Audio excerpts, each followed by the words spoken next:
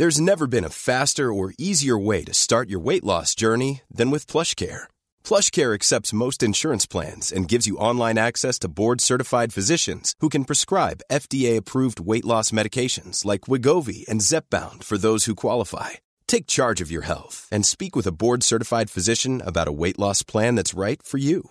Get started today at plushcare.com/weight loss. That's plushcare.com/weight loss. plushcare.com/weight loss.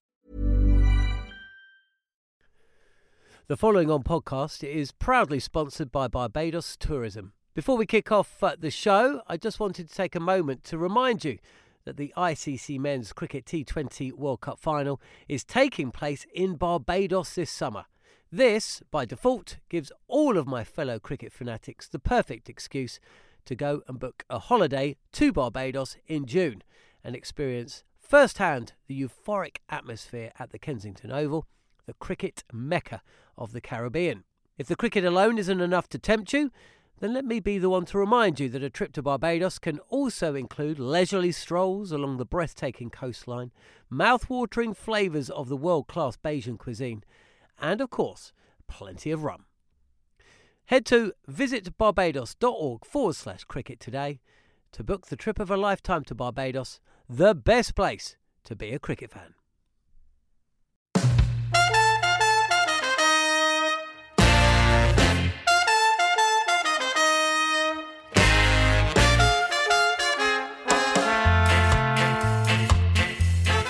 Welcome to the Cricket Collective once again with me, Neil Manthorpe. My guest today is unique in the game as the only man to have coached 4 of the major 9 test-playing nations. He led his native South Africa to their first ever Test Series win in Australia and the first in England for 43 years, before moving to Australia and coaching their national team for just long enough to acquire citizenship. He won the Champions Trophy with Pakistan and is now head coach of Sri Lanka. He also sits on the ICC's Cricket Committee, which advised on the changes in the laws and protocols for playing the game in these coronavirus times. So welcome to Mickey Arthur.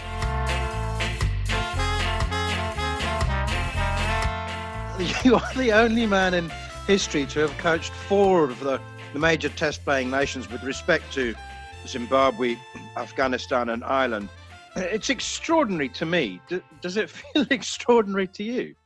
It does. It does feel extraordinary. When you say it like that, Manners, and I was actually, when you sent me the questions the other day, and I actually looked at them, that's when it actually struck me for the first time. And it does seem extraordinary, you know. And I think the first one is you want to coach your native country. So doing that coaching South Africa was fantastic. Australia, as you say, got our citizenship. Although there was a period there where it was okay, but then you haven't coached till you've coached in the subcontinent. I fell in love with my 3 years with Pakistan. It was amazing. I loved it. And I feel exactly the same vibe and the same project with Sri Lanka. So I'm loving it and couldn't be happier.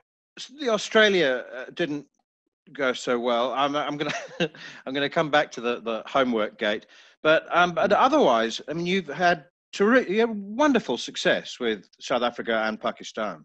Yeah, it was fantastic, I was very lucky. You know, there were some wonderful players. You know, and I always talk about my time with South Africa. I was a young coach, as you well know, man. As you documented it all the way through. I was a young coach with a very young team, and we kind of worked it out as we went along. I was a very young captain in Graham. I was a very young coach.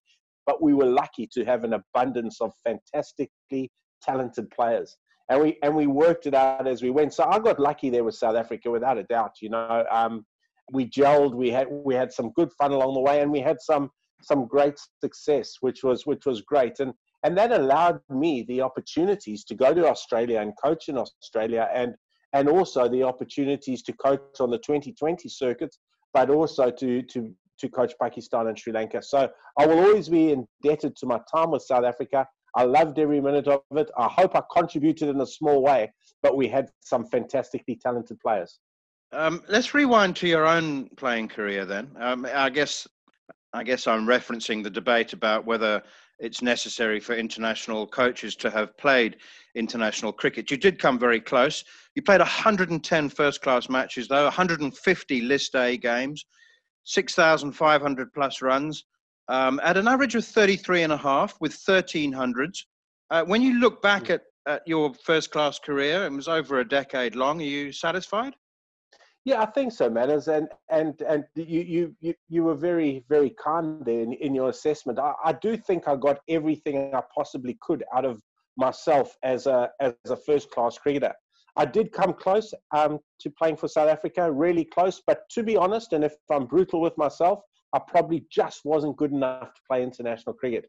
I was very handy. I was a journeyman on the provincial circuit. I could do a really good job for the team, and those runs were scored a lot of my time, and I hate referring to it as the apartheid time where there was no international cricket, but a lot of those runs, that's when I started. So those were tough times, very, very well contested games. So I'm comfortable, I'm happy, but coaching was always where I wanted to get to. You're listening to the Cricket Collective on TalkSport 2 with me, Neil Manthorpe, in conversation with Mickey Arthur. For everyone who says that you have to have international experience, I think there's 2 or 3 players or people, observers of the game, who say no, it's not necessary. But having played that much first-class cricket and having come that close to international cricket, was it ever an issue? Did any player ever say, "Well, what do you know? You don't know what it's like out there in a Test match"? No, maybe 1 or 2 Australians, but nobody else. No, not at all, Manners. And I think the way you do your job and the way you run your cricket team as an international coach, the players will see through you if you don't do the job right. There's no doubt about that. You can't bulldust your way along in international cricket. You've got to be on the money. You've got to be providing the structures. You've got to be providing the environment. You've got to be honest as you can be. You've got to build a system of trust, and you have to be able to tweak guys' techniques. You have to be proficient enough to help them be the best they can be. So if you can't do those things, you'll be found out very, very quickly in international cricket. The thing with me is one of my massive bugbears is when you talk coaching's a career. I always see players go, well, so what are you going to do now when they're coming to the end of their time? Oh, no, I think I'll just go into coaching. Well, that's like just a throwaway line. The best coaches in the world have done their apprenticeship. And that goes without saying. The best coaches in the world have coached at a low level, have gone and got their coaching certificates, have put the time in and grown and then become good at their job, and then have the opportunities provided for them. And it does give me a little bit of a bugbear when I see really good players just think, okay, well, I'll just go into coaching now, without ever knowing what goes into being a coach. And as I've said to you earlier, you'll get found out if you don't do it properly. You'll get found out a lot of the time. Your man management skills is so important. This is a quixotic thought, but has it ever occurred to you that how different a player you might have been if the Mickey Arthur of the last decade had been there to coach you as a young player? Yeah, I've kind of thought that, and everybody gets their own coaching style. And look, I had some very good coaches during my time. The one that stands out for me being the late Eddie Barlow, and a lot of my coaching philosophies centered around what Eddie taught me, what Eddie taught us as a group, particularly during the days at Free State. He was phenomenal. Eddie was almost ahead of his time. So I've tried to take the best out of the coaches I've had, and then imply them with my character. Because the one thing you can't be, and you can't sustain, is if you coach out of your character. Because who you are is who you are. You've got to make, just like any player, when you've got to make the players the best they can be, you've got to make yourself the best coach you can be, but you can't be different to the person, to the man. So I've tried to take everything I could on board, but stay true to myself in terms of my character. You're listening to the Cricket Collective on TalkSport 2 with me, Neil Manthorpe, in conversation with Mickey Arthur. Having observed you for the last 15 years, though, I have seen some changes in your style. I sense that you have become quite a lot more forthright. You spot on, Manners. You and I sit here the best coach I can be now. That's like being the best player. You can't walk into the supermarket and buy experience. You only become the best by learning, by getting that experience. And South Africa was so good for me. Yes, there were times I was forthright there. I'm actually quite a tough customer. I'm actually fairly stubborn in my ways, and I want things to run properly, and I want things to run smoothly. I get irritated when things don't. So those are things that are generally behind the man and behind the camera, as it were. But I was very lucky, and I've worked with wonderful captains, and obviously myself and Graham learning and developing together as a team was invaluable. And I've taken all those lessons and I've applied them. And as I've gone along, I've made myself the best I could be. And you're 100% right. I'm certainly a lot more forthright now in terms of my views and in terms of the way I want things to operate. The only demand that I'm aware of you making increasingly, in fact, of your teams is fitness. You were absolutely uncompromising about that. There were one or two members of the Pakistan team who didn't meet your standards in that regard. I just thought with the Pakistan team, we needed to set standards, Manna. So I'll always say I operate the environment in an environment of excellence, and that's a non-negotiable. And with excellence, batting and bowling, you can be the best you can be, but you can lose the battle on the day. The bowler can be better than you, or the batsman can be better than you. But in terms of your fielding and in terms of your fitness, your preparation, in other words, that's controllable. You can control that. And we want those players arriving the best prepared they can be to then go out and bat and bowl and win games for the side. So yes, I have become totally uncompromising on that, because I don't think you can compete in the modern game, in the modern area, without being very proficient in your fitness, and that leads to better results in your fielding, batting, and bowling. I always say to the players, particularly in the subcontinent, Manners, it's not a box ticking exercise. This allows you to turn in the extreme heat, in the extreme conditions. It allows you to turn those 70s into match-winning hundreds. It allows you to bowl the last over of your spell with the same intensity as you've bowled your first. And it allows you to be as awake and as mentally tuned in that heat when a chance presents itself in the field. So we make no compromises on that. Straight down the ground, what a victory! That is a sensational game of cricket, and it is a superb victory.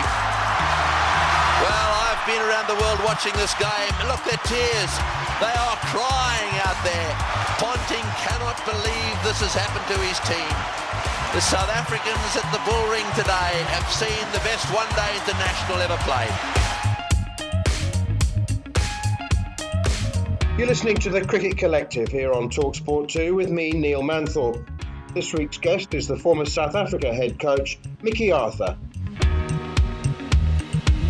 The 4-3-8 game, or the or as the Australians call it, the 4-3-4 game.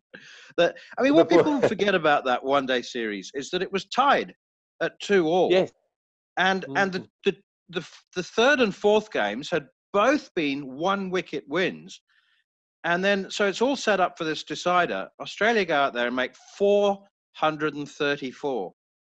Do you make a living out of it? I mean, like doing 4-3-8 game talks. Is it like having created a successful record that just pays you royalties every year? I wish it just kept on paying royalties, but no, it was, what a wonderful, and I think you summed it up so well, man, is that what people don't realize was we went 2-0 up as South Africa. Australia hit back in the third in PE and the fourth, winning by 1 wicket in both of them. And that fourth game was for me one of the best one-day internationals, because I remember it was Mick Lewis and Stuart Clark, I think, won it for them at the end. And and then obviously set up that 4-3-8 game. What a day, fantastic. and the range of emotions on the day are very well documented. But I'll never forget, when I went to Australia, I signed Mick Lewis to come and play for us in the 2020 comp at Western Australia. We needed a bowler. Mick Lewis had just been released by Victoria. He got on the phone, he phoned me and came down and we sat there and reminisced about it. And he was obviously pretty dirty about the fact that he was the one singled out who lost his career. He went for 100, obviously, in the 438 game. I mean, every bowler went, as you could imagine by the numbers, went for plenty. But people forget that in the fourth ODI, he was man of the match. He won that series. He won that game for Australia to get them to the Wanderers to have a crack at winning the series. And he's forever dirty for that. And he also is incredibly dirty by the fact that Brett Lee and Nathan Bracken didn't bowl out, and Ricky Ponting bowled him out on that day. So, but you know, what a day! I mean, geez, it was unbelievable. And that is the end of the innings. A wonderful batting performance by the Australians. Of that, there is no doubt a world record batting performance. So there it is, 434 for 4 off the 50 overs bowled. When you drew up the targets to chase 434 or 435, go on, take up the story because the players love it. Well, it was ridiculous, and that's gone after the very well documented. You know, I mean, I remember remember Stan the Duck. He was the Standard Bank mascot. I'll never forget having a look at the lunch break, and Stan the Duck was just to the left. I was sitting on the balcony at the Wanderers, absolutely gutted, thinking the world had ended. I was, you know, I could hear the chant from the crowd. You're going to be sacked in the morning. You know, that was the kind of thing I heard. And Stan the Duck was sitting with his head in his hands. I thought, geez, even the mascot's feeling it here. And you know, the Jacques Kallis quote around, I think the bowlers have done their job. That's a pass score.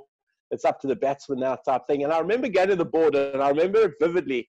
And I'm sitting there going, what targets do we set here? I mean, how? Because you always work the target and then you work back. So you had end of 50 overs, 435. How do I put this into little stanzas along the way?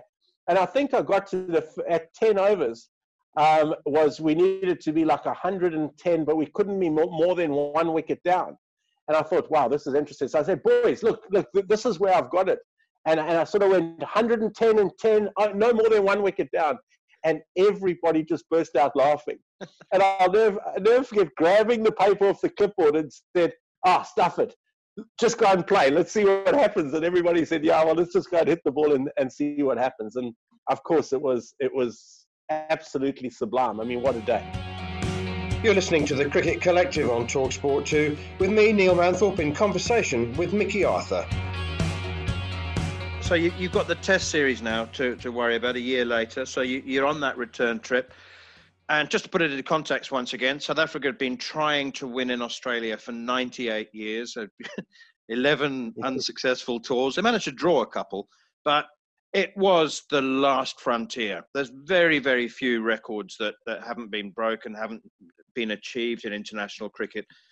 And so you set off and you did things differently. I mean, you had literally been not planning it every day, but you had been literally talking about it on and off, scenario planning for 3 years. Yeah, we had. We actually had matters, but every test tour that we had an added significance in achieving the end goal. And when we looked at the fixture list, that 2008 year in Test cricket was an absolutely massive year for South Africa. We had Bangladesh and Bangladesh, India and India, England and England, Australia and Australia, all in 1 year. And I remember us using the Bangladesh tour as to fine tune our game plans, to fine tune our structures. And to be fair, in Bangladesh they pushed us. They pushed us quite hard in the first test before we pulled away and comfortably won the second. But that gave us the confidence then to go into India. We won that test match in Ahmedabad where we bowled them out in one session before lunch. And then, batted beautifully and won by an innings in Ahmedabad, and then got hijacked a little bit in Kanpur, where they prepared that that wicket that exploded from day one. But a 1-all series in India was very credible as well. And then that set us up to England. But by then, we knew our brand, we knew our strategies. Everybody was very secure in their roles. They knew what was needed from them. And there was a tight-knit squad of 15 guys there that were going to that were going to win it for us. And we had built them and built them and built them. There it is. That should be 8. That's 8. The winning runs came from the man that mattered. The captain, Smith. What a fantastic innings. 154 not out. South Africa win by 5 wickets. They win the series. The first time they've beaten England in a series in England since their readmission to Test match cricket. That England tour was fantastic. You know, we played, struggled a little bit at Lords, hung in at Lords, played beautifully at Headingley, and then I'll never forget that innings of Graham Smith, 4th innings. I think it's the best 4th innings I've ever seen from a batsman to win us that series in England at Edgbaston.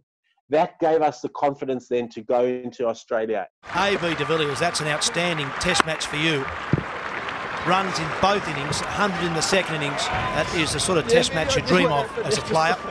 Take on the world champions in their home turf, and to not just compete but to win a game like this.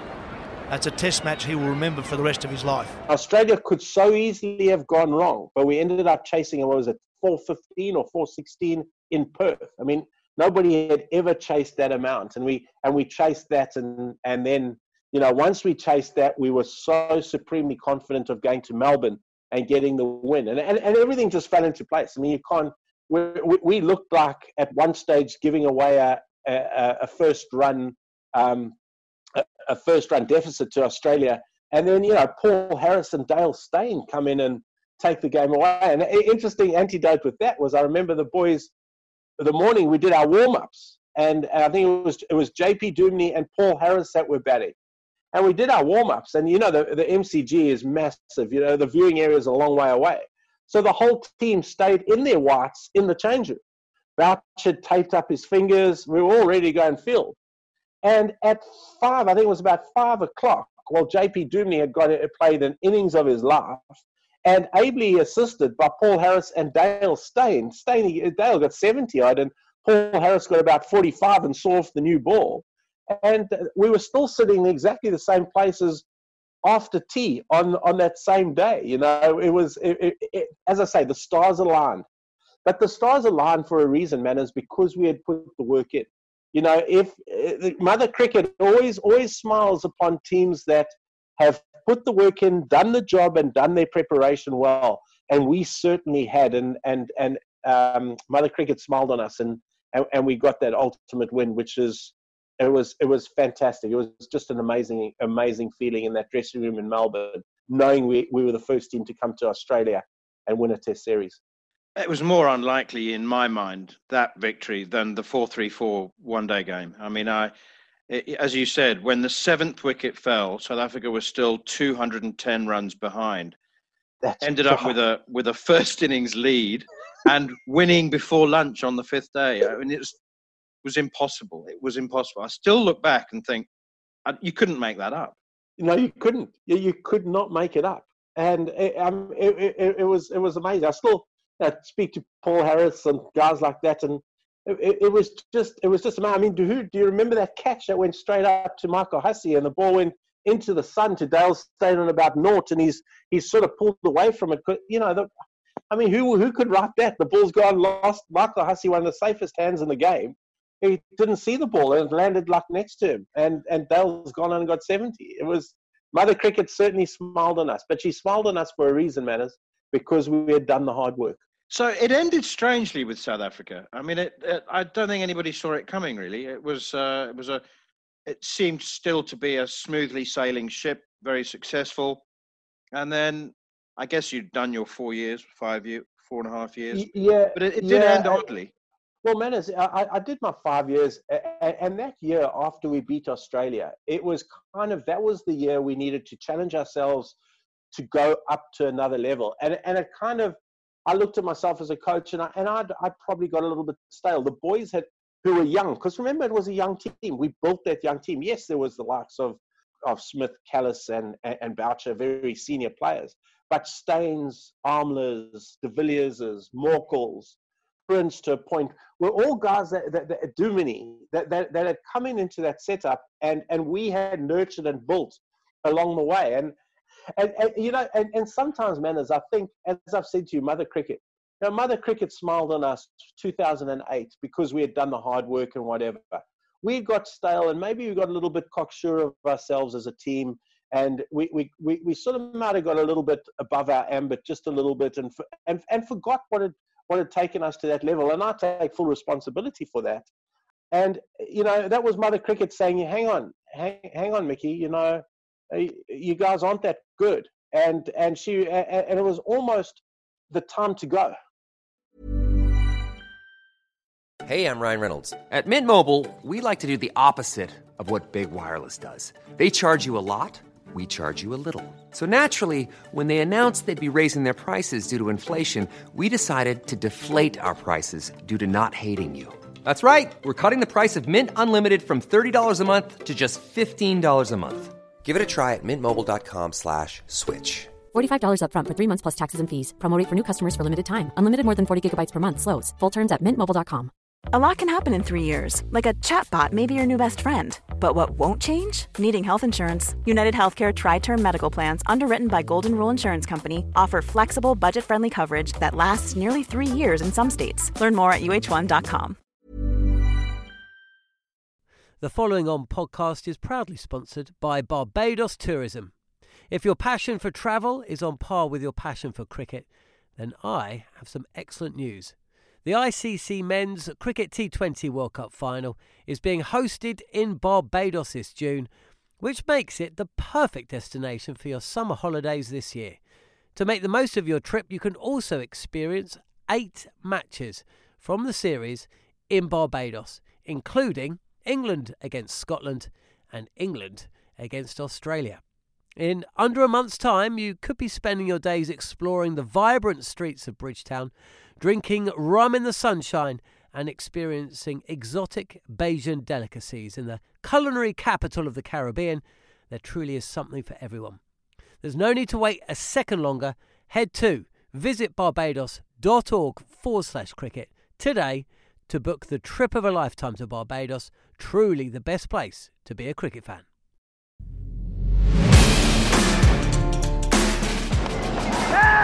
Catches the ball, and that's the end. Extra bit of bounds and trying to look to hit it too hard. The edge flies in the air, nicely taken by Brad Hodge. That brings the end of this match. It's been Australia all the way. This is the Cricket Collective on TalkSport 2 with me, Neil Manthorpe, and the former South Africa, Australia and Pakistan head coach, Mickey Arthur. It was barely a year later that Cricket Australia came courting you, and you got that job. I'll be honest, I don't know that I told you at the time, but I always had doubts. About that. But I guess you couldn't say no. Did you have doubts? No, right. Well, I couldn't say no. As you've said, it wasn't the right time for me because I didn't understand Australian cricket well enough. I'd had one season with Western Australia. I didn't even know everybody in the system. Obviously, Australia cricket had the August Review, so it was a tough time. There was more power to the coach, more power to the captain. There was suddenly a full-time selector, and we all reported into this new full-time cricket position, which was Pat Howard. So it was a tough time because everybody was kind of jostling for their areas of responsibility. You know, where does the buck stop with me and start with him? And we were under the microscope quite a lot. And that first year went quite well. There was obviously things within the team that weren't right. It was a team in transition. You know, I can say it quite openly. The captain and vice captain didn't get on at all. Apparently this had been going on for a long time. Apparently there'd been issues when Ponting was captain, and I didn't know that whole history. So I walked into thinking this is fantastic without actually knowing exactly what was going on. Where I was at fault was I walked in and tried to run it like I ran South Africa. And without realizing that no, I should have just sat back and had a look and understood the dynamic and understand the culture just a little bit more. So I learned a very, very valuable lesson out of that. And I'd like to think when I went to Pakistan and now Sri Lanka, I learned some very valuable things where culturally, sit back, have a look, understand the culture you're working in, and then develop your philosophy and game plan around the culture of the team. And Dhoni smashed it. With two fielders in the deep, but don't worry about them. Let's land it in the stands. And that's kind of sealed the match. So you were in India getting thrashed. And so you used a tried and trusted coaching method. You asked them to apply their minds and to write down their thoughts. It obviously got infamously labelled as homework gate. What happened there? Well, what happened, man, is we lost the second test. I mean, we had a very young side, and we had only Shane Watson and Michael Clarke were the only two players in that squad that had played Test cricket in India before. So, I remember it was a very young batting order. David Warner, Eddie Cowan, Philip Hughes, Usman Khawaja, Stephen Smith. It was a very, very young batting lineup, intermingled with Watson and Clarke. And we got soundly beaten in, where was it, Hyderabad. And I'm in the change room at the end of the game. I said, guys, look, there's 2 tests to go. We're going to have 3 days off. Let's go and refresh ourselves totally. In those 3 days, just look yourself in the mirror. Spend half an hour reflecting, because all of us are going to do it, support staff as well. We're going to spend 3 hours reflecting on how I can get better. And then, is there 3 things you think that we could do better together as a team?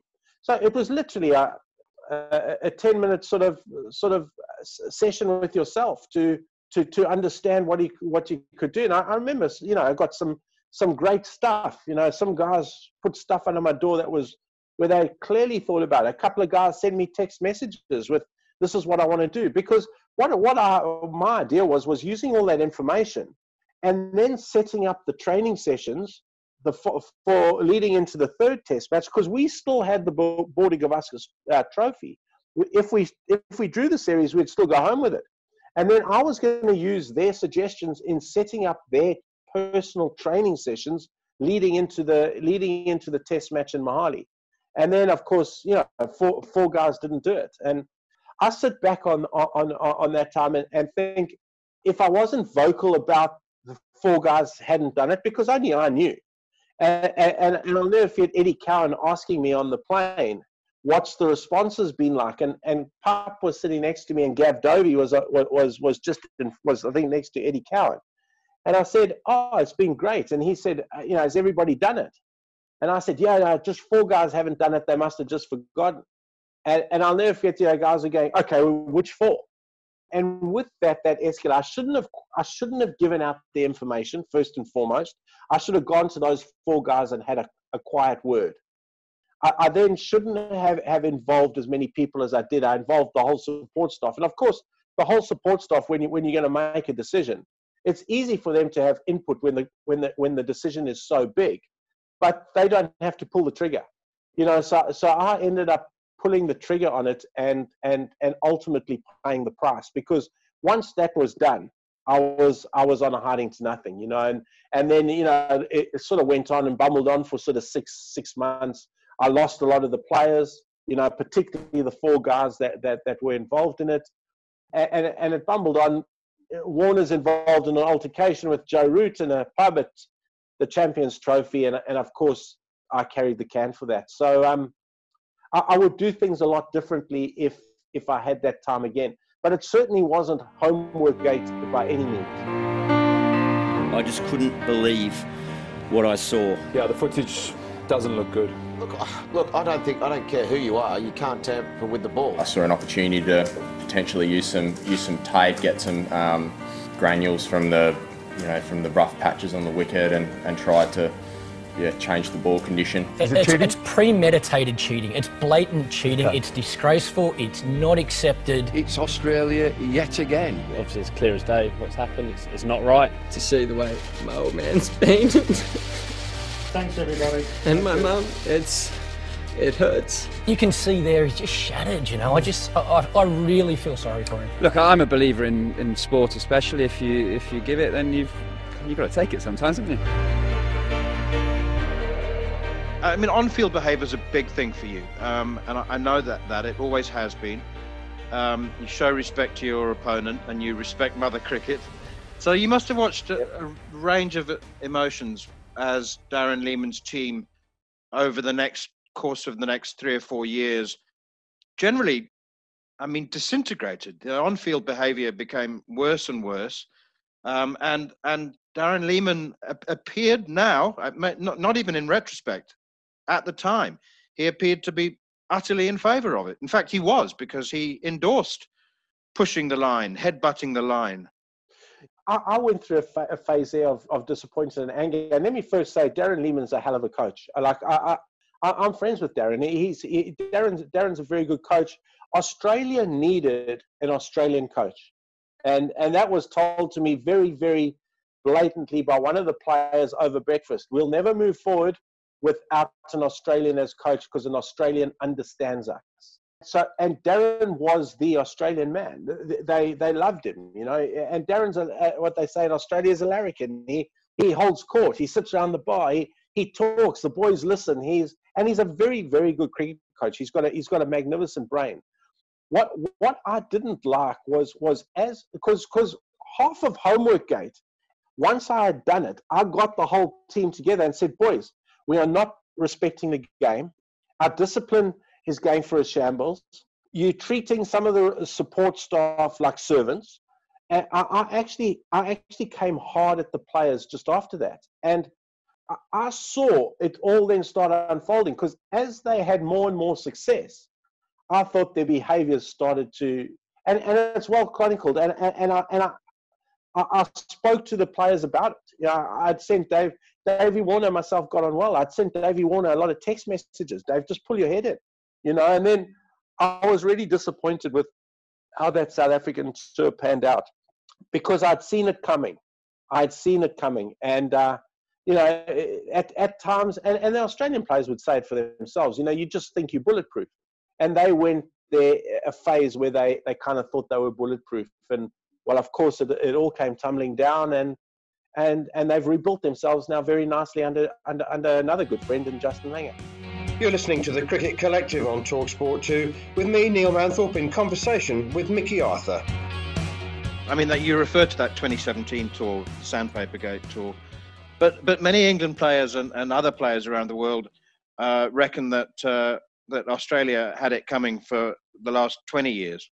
Yeah, I think they went through a phase where you know, under the Warnes, the McGraths, that team, you know, they were incredible, and they were just such a good cricket team. So they kind of got away with that.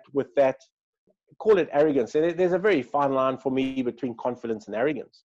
So, you know, they got, because they could back it up, and then there was a phase where Australia started battling. So they became a little bit meeker, a little bit milder, and that was around the 2008 period when we went there. It was then England beat them in successive Ashes, and they kind of became this meek team. And I think the whole point for Darren in terms of his coaching was, we've got to get back to the Australian way. So the blueprint for the Australian way was that incredible team who just dominated, because they could do it with their mouths, but they could dominate with their skills. I mean, they were incredible. And they kind of got back to that, but they didn't, you know, they couldn't quite back up the strut, you know, with the performance. And they kind of clashed a little bit, and then they thought, okay, well, the only way is we've got to be Australian. And they thought, oh, we've got to just gob off and shout and carry on. When I think they've kind of reflected on that. I mean, they're they're very nice guys, man. When you get them on a one-on-one, they're all very, very nice boys. And I think they've now matured. They've come out of it. I think they're very well led now by Justin. he's a good man, and I think they're playing now a brand of tough, hard cricket. But whatever that line was, they kind of don't cross it anymore. So, and their cricket's got better because of it. So, do you agree that that great Australian team abused the opposition because they were beating them? Yeah, 100%. And you know, we've got to be careful with the use of abuse. You know, they certainly sledged them for want of a better word, but they backed that up because they were an unbelievable cricket team. Hayden, Langer, Ponting, the Wars, McGrath, Warne, Gillespie, Gilchrist, Haddon. It's a phenomenal cricket team, and you know, so they did have that swagger, and rightly so. They had that swagger because they were just that damn good, and that almost then sort of became, for me, became like the Australian way, and so every other team thought they had to play like that, but they didn't quite have the skill of those players. That's gone up India. Sarfraz takes the catch. It's all over. Pakistan win. 158 India blown away in the final, and it's Pakistan who are through. Over the line, massive win. Great scenes. This is the Cricket Collective on TalkSport 2 with me, Neil Manthorpe, and the former South Africa, Australia and Pakistan head coach, Mickey Arthur. I feel very conscious that I haven't left enough time to talk about Pakistan. So the Australia job ends. You do some private coaching in Perth. You talk of establishing an academy. But then Pakistan popped up. You had another phone call. Yeah, I did. I went and did a couple of leagues. I went to the Caribbean Premier League. I went to the Bangladesh Premier League. And I ended up going to the Pakistan Super League in its first year with Karachi Kings. And immediately I felt a kind of attraction. It was a system crying out for structure. It was a system, in my view, crying out for leadership. It was everything you want in a coach as a project. And you know, things didn't go well for them in the 3 months after that first Pakistan Super League, and I got a phone call, and I jumped at that because I saw so much talent to work with, but just needed proper direction, proper goals, proper strategies, proper disciplines, and I felt we could coax that talent out of the boys. So it turned into an unbelievable three years. I loved every minute of it. Champions Trophy, 2017, opening game, Pakistan-India, doesn't get any bigger. One of the biggest sporting occasions in the world. Absolutely hammered by 100 runs. Yeah. You and I bump into each other on the outfield afterwards. I don't think I interviewed you, but you said, we'll bounce back from this. I think we're going to win it. And I thought, he's lost it. Mickey's lost it. He's just been beaten by 100 runs. It just flopped on the biggest stage. And then 2 weeks later, you did win it. Yeah, and let's be honest. I walked past you and I was thinking, don't come back tomorrow. But, you know, I was thinking, I expected the you know how it is, effigies burning in Lahore and Karachi, and you know, sort of, because the one thing with coaching in Pakistan and coaching the subcontinent, the noise, the emotion is such a part of it, which just gives you that adrenaline rush. So we were absolutely thrilled. I remember saying it to you on the outfield. I remember you coming down the steps. I said, we'll win it. And I thought, what have I just said? I must be going bonkers. I thought exactly the same as you, but I was kind of looking for a familiar face in that hostile crowd, just to kind of pep myself up with. And we had a really good chat. We practiced well. We made some brave decisions. And the one thing I learned was I made some in that Champions Trophy first game. I made the conservative selections. And at the end of that game, Safi and I sat down, Sarfraz, and it said, stuff it. We going now. We going aggressive. We're playing the young boys. Let's get them in. Let's see what they can do. And it was just such an unbelievable ride. It has got to be, without a doubt, the best 3 weeks of my coaching career. The ride we went on, the emotions, the ecstasy was quite phenomenal.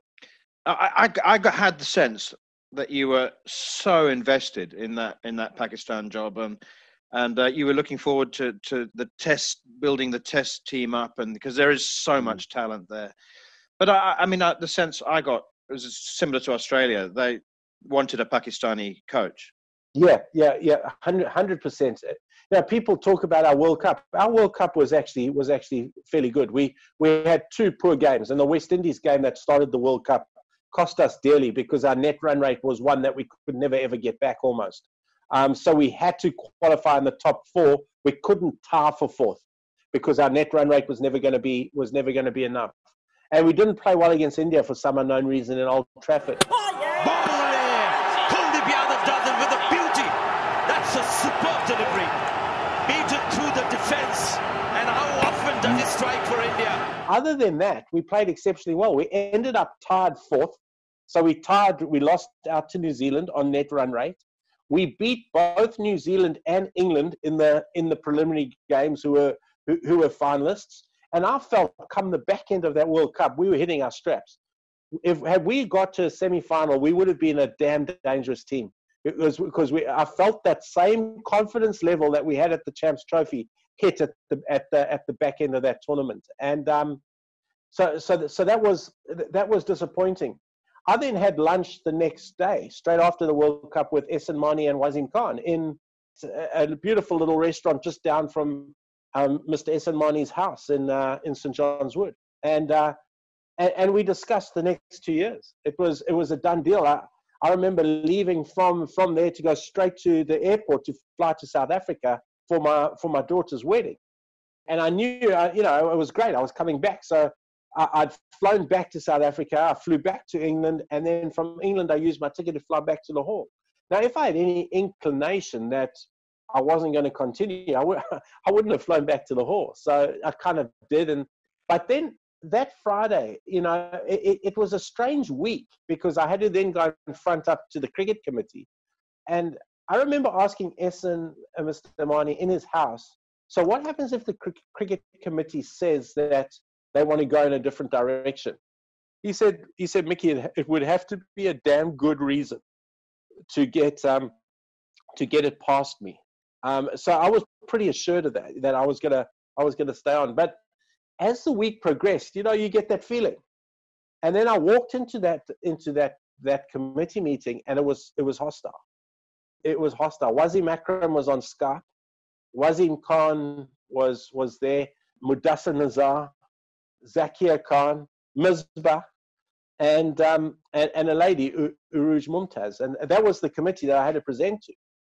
I'll never forget, the night before, I phoned Wasim Akram. I get on really well with Wasim, and I said, look, this is what I'm going to do. This is what I'm going to say. What do you suggest? And he said, Mickey, it's going to be tough, but just go and give it your best. I said, yeah, I've prepared a 2-year business plan of how we're going to take this forward. And he said that's great, fantastic. And I remember walking in, and I had this 2-year business plan, and I gave the 2-year business plan out to all the members of this committee, and they had clearly spoken about this 2-year business plan, because Wasim Khan said to me in the meeting, he said, well, this is irrelevant because we're not talking about the next 2 years, we're talking about the year previously. So that was the end of the World Cup. He was talking about the performances preceding the World Cup, or performances post-Champions Trophy, I think he said. It's not about the next 2 years. And I thought, well, this is strange, because I prepared this, you were in Mr. Mani's house. I prepared this dossier, and the only one who knew that I was going to give this dossier out was Wasim Akram. And I walked in, gave it out, and you told me, no, we're not going to talk about it. So clearly there had been a chat around that. And that kind of disappointed me just a little bit. So it was very hostile, and I walked out. And I remember going back, and Grant Flower and a couple of the support staff were at I said, this is tough. I said, that was a tough meeting. I said, shit, we might be in a little bit of trouble here. And the weekend, it was the weekend. So the weekend went by. Monday, nothing happened. Tuesday, I get a phone call in the morning to go and see Wasim Khan. But Wasim Khan's asked for me at 9 o'clock. He's asked for Grant Flower at 9:15. He was scheduled a phone call with Azam Mahmood at 9:30, and he was speaking to Grant Luden at 9:45. So I thought, hang on, this isn't so good. But still, I remember having a cup of tea with Grant. I said, okay, I'll see you on the way out, and I'll tell you what's happened. And I went in, said, no, we're moving in a different direction, and walked out. Grant's got in. I said, don't even bother. He said, what do you mean? I said, we're packing our bags. And he went in, shook hands, and we turned around and walked out. So it was pretty disappointing as to how it ended, man. But 3 years in Pakistan as an international coach is a hell of an effort. And just thinking about, this pandemic struck, who knows what would have happened to me with the Pakistan job. But clearly Mother Cricket had in her mind made out that was the end for you, and you go through 2 or 3 tough months, and suddenly Sri Lanka presents itself. You're listening to the Cricket Collective on TalkSport 2 with me, Neil Manthorpe, in conversation with Mickey Arthur. And finally, Sri Lanka. Colombo's just such a beautiful place to be based. And again, like Pakistan, there's no shortage of talent on the island. Are your feet firmly under the desk? Do you feel like the job started now? Firmly under the desk, man. As you know me, I give it 100%. I'm loving every minute of it. Unbelievably skilled players. I've seen us in every format. The boys present so well. They train the house down. Again, they were looking for direction. They were looking for leadership. They were looking at a system they could trust, where they felt that they were protected, looked after, allowed to nurture within the parameters. And I feel we've done all that. I'm so looking forward to this gig because, again, I'm very privileged to have it. And it is a wonderful place, and there's some wonderful cricketers, and it's going to be a wonderful project. Enjoy Colombo, and we'll catch up. I don't know when and where, but we'll catch up sometime as soon as we're allowed to travel and tour. Mickey Arthur, thank you so much for your time. It's been a great pleasure here on the Cricket Collective. Absolute pleasure. Thank you, Manners. It's always a pleasure to talk to you, and I can't wait for our paths to cross again soon. You've been listening to the Cricket Collective here on TalkSport 2 and our exclusive interview with the current Sri Lanka head coach, Mickey Arthur. If you missed any of the show or wish to catch up, you can always download the podcast from the Following On feed, available on Apple Podcasts, Acast and Spotify. From me, Neil Manthorpe, thanks for listening.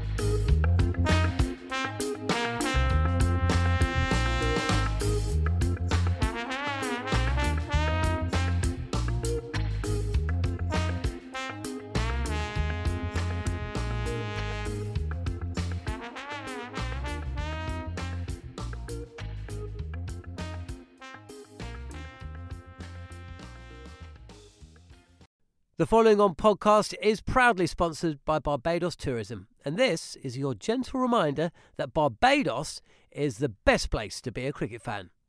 With 8 matches from the ICC Men's T20 Cricket World Cup Series taking place in Barbados this summer, including the final, you can experience the summer of a lifetime by booking today. Aside from immersing in world-class cricket in the sunshine, Barbados is the dream destination for all travel enthusiasts. It is where adventure meets paradise, the culinary capital of the Caribbean, and better still, the birthplace of rum. If you're keen to unite with cricket fans across the globe for what is set to be an unforgettable summer, then head to visitbarbados.org/cricket today. Hey, it's Paige DeSorbo from Giggly Squad. High quality fashion without the price tag. Say hello to Quince. I'm snagging high-end essentials like cozy cashmere sweaters, sleek leather jackets, fine jewelry, and so much more. With Quince being 50 to 80% less than similar brands.